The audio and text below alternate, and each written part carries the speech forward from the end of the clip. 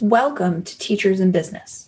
I'm Sarah Torby, and I help former teachers just like you translate your best skills, your teaching skills, from the classroom into the business world so that you can grow a more successful and more profitable full-time business right now. Listen on to learn more.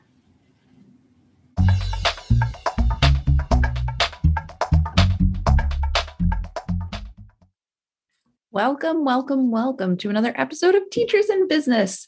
This is episode 31, and this week we are going to talk about how to stop waiting. Waiting is a thing. Conventional wisdom related to waiting is something we hear a lot. We hear we should be patient. We hear that we should let it unfold as it unfolds. We'll let nature take its course. We hear that we have to wait our turn. We should wait and see when we're not sure. I get it. And quite honestly, I think conventional wisdom in this case should just take a giant hike out.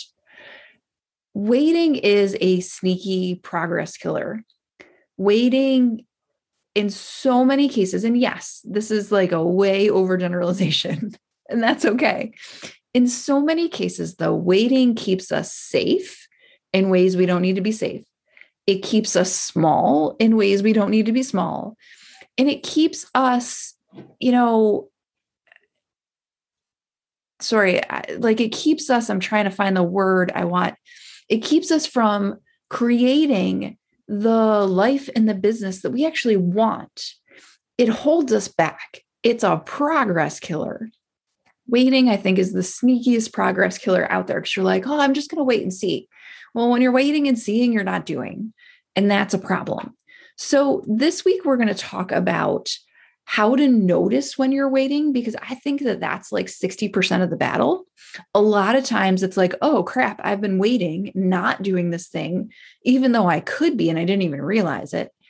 And then what you can actively do when you find yourself waiting to move past it, because waiting is a fear thing. Like we wait because we're afraid. Ultimately, we're afraid of like stepping out and doing this thing. We're like looking for a reason or a sign to tell us it's okay, and we don't have one. So before we jump into like the practical things, I want to tell you why I was thinking about this. A couple of weeks ago, I had a conversation with a client. And one of the things she and I have been working on is helping her to be just better friends with like her business money. She is wonderful. Her business is growing like crazy. Like it's been amazing to watch. She's doing fabulous things. And she still sort of just pretends the money part of it doesn't exist, but she still has money goals. It's really interesting. And I said to her, like, I think the next frontier for you really is getting out in front of the money things, even though I know you don't want to. And she said, I wish I knew what was in my way. I keep working on trying to figure out like what the worry I have about money and like, so I can move through it and get past it. And I said, well, let's think about it. And so we were talking a little while, and then partway through our conversation, she told me this story. And it was about her and about how she in the last year has really changed her diet and the way she is eating. And it's made her way, way healthier. And she's lost a bunch of weight and she feels a lot better. And she said, when I started changing my diet, I just knew I needed to do it. And then over time, as I've changed it, I've learned all these things and I had all these realizations about what was in my way before I started to change. She's like, but I just didn't know those in advance. And you know where this is going. And I said to her, but like, don't you think it's possible it could be the same about your money? So she was waiting to have the aha at the front of her journey. But what she learned in her weight loss and her food journey was that the ahas come once you've started. They come as a part of the process. She didn't like that we made that parallel very much. She was like, oh, crap. Because we all, from the outside in, it's easier to notice that, right? But for ourselves, it's sort of painful when somebody points out to you that like, you just gave me an example that proves my point for me. So there's a bunch of things for her. She's waiting to deal with the money because there's fear there, there's discomfort. But we don't get out of that fear and discomfort unless we move forward. Another good example is this. Yesterday, a couple of weeks ago, a month ago, I decided that it would just be fun to rent a bounce house water slide on a Sunday and not tell my kids about it and invite over a handful of their favorite friends and just play all day on a Sunday and like go down the water slide a million times. So that was yesterday. And we had a ball. It was hilarious. It was nobody's birthday. There was no cake. There was no cooking I had to do. I didn't have to do any party prep or decorating or anything. We just had friends in the driveway and a water slide, and it was a hoot. One of my daughter's friends, younger brother, is an anxious kid. And he wanted to wait and see. They were the first people here. And he was like, no, I want to watch all the other kids go down the water slide. And his mom like basically dragged him up the steps. And here's why. She knows, I know, I've known him a long time. I know them very well. They're some of our favorite people, but she knew that if he waited and watched, he would just get more and more worried as more and more kids came in. Like, we didn't have a lot. I think there were 10 kids here. But the more he waited, the more he would be waiting. That's all. And so she sort of shoved him out of his comfort zone and made him do it the first time. And then he like might have been the kid that went down at most over the course of the day. The first time was painful. She had to like shove him up the steps. And if you were watching from the outside, you were like, what is wrong with her? But I knew exactly what was going on. Because the minute he came off the slide, he was like, ooh, that was fun. Let me go again. It just took that first step. And then he could stop waiting and just go because it wasn't so bad. There really wasn't anything to be afraid of. So noticing you're waiting, for her kid is 7. She could notice because she knows him. Like as an adult, she noticed he was waiting and hesitating and she knew how to help. For us as adults, it's a little harder to call ourselves out, but sometimes we do actually literally have to push ourselves up the step to the slide. And the first step in that is noticing that you're waiting. So I have a couple of ways that I notice when I'm waiting, because I do it too. We all do it. One of the things that is I regularly ask myself in my journal, in my notebook, like, what are you waiting on? Like, what is it that you're not doing that you want to be doing and why? So I actually ask myself that question pretty regularly. And it's an okay question to ask. And sometimes I sit there and think like, nothing, but honestly, knowing me the way I do, there's always something. I am a waiter. Like I am like a wait and see, like test the water, put my toe in kind of girl. So generally speaking, I ask myself that question and I get an answer because I'm waiting. Sometimes I get a bunch of answers, but usually there's one where it's like, oh, you know what? I was waiting for that to be safe and it's already safe. Like I get to decide that. The other things that I notice, the other way that I notice waiting on my own self is when I start to carry things across weeks on my to-do list. So I keep a running sort of weekly list of things I'm trying to accomplish. And when there's a project that I really am excited about that's carrying week to week and I haven't started or I haven't made progress on, that's a good time to ask myself why I'm waiting there, because that's what's happening. So if you have things that you're like, oh, that would be so fun to do, or, oh, I really want to do this, and yet you don't start or you don't take the next step or it's not getting finished, that's a time to notice that that's happening and check in with yourself. Like, why are you waiting? What's happening here? And then the third thing I catch myself in, and I catch clients in this all the time, is they say, you know what, I'm going to do that when I think of them as the when I's. So like we think I have to do A before I can do B. But really, like most of the time, that's not the case. We can just do that thing. And so when you hear yourself like, okay, when I get to X point, when I make X amount of money, when I have this many customers, when I have this many clients, right? When I is a sign that you're waiting for some reason or not. And the question to ask in that case is, why not now? Right? Like, why not? Why is it why can't it be now? Sometimes there's a reason. It's like, okay, I can't put money in the bank account until I open the bank account. But in so many cases, it's like, well, I will buy that tool when I have 5 clients. Okay, well, if you know you're going to use the tool, you just buy the tool. I get it. People say it to me sometimes. They'll say, well, when I do this thing, then I'll be ready for coaching. Well, if you already know you're ready for coaching, why is it conditional? It's like trying to sell your house on contingency. It doesn't work as well, right? Like, you don't have to wait. Why? It's like if you're sleeping outside in the pouring rain and there's a cabin next door, you'd be like, well, when I'm dry. Like, well, you're not going to be dry. You might as well just go in the cabin. The cabin's dry. You need to be in the cabin to get dry. Coaching is the same. Like when you say like, well, I'll be ready to work with her when I've done X, Y, or Z, like you just take longer to get there and then you don't get the help when you need. That's like one of my pet crusades right there. So there are all these tricks you can use. Notice yourself. That's the thing. It's cluing into yourself to see that you're waiting. And then once you notice, ask yourself why. So I have a couple of strategies that I go back to time and time again for when I'm waiting, when I'm like, oh, I'm waiting. Okay, let me see what to do next.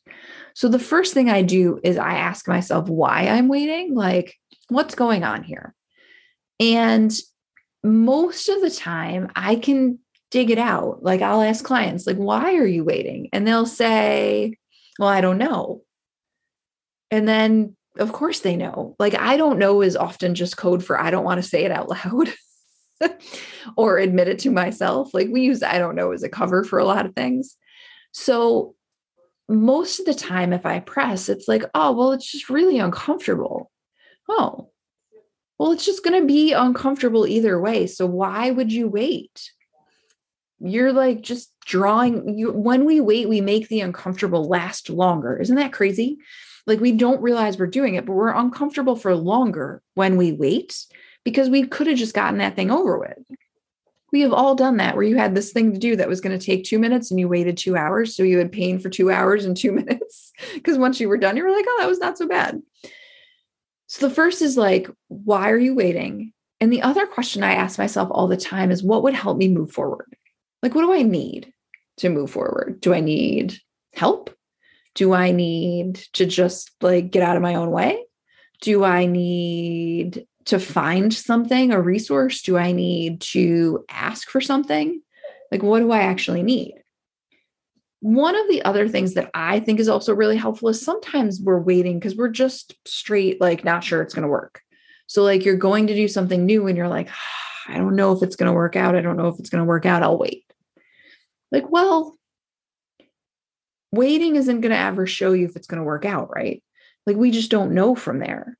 So for me, one of the things I do in that case is I make a list of other times in my work, in my life, in my parenting, the rest. I go look for some evidence that other times where I sort of took that first step without knowing, I like stepped off the cliff and it worked out. I'm not saying that every time you step off the cliff, it'll work out, but every time you step off the cliff, you learn something.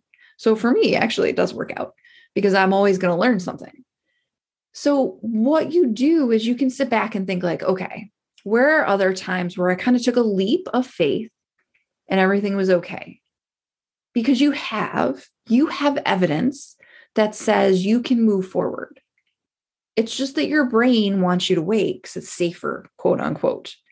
And if you would give your brain some evidence that it's not safer, that waiting isn't going to help, and that waiting isn't effective, plus that you've had other things work when you've waited, not waited, like you've had things go well when you took the leap, offer your brain a chance to listen to that, right? Find some evidence that waiting isn't always the best deal. The best deal comes from when you take the risk. You meet the new person, you start the new business, you leave the old job, you make a new friend, you marry someone you love that you're like, oh, are we going to be married forever? I don't know, but it's worked out so far. You get a couple of puppies. I don't know who did that, me.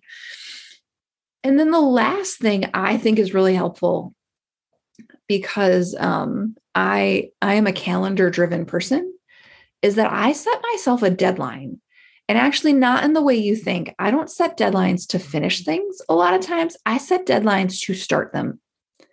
So, like, I know I'm working my way through a program right now, a coaching program because I'm always learning something. I think that's important. And that the next thing I'm going to do in the fall is hire a new one-on-one coach for myself. And so I have a deadline of September 1st where I have to start finding that person. That's my plan.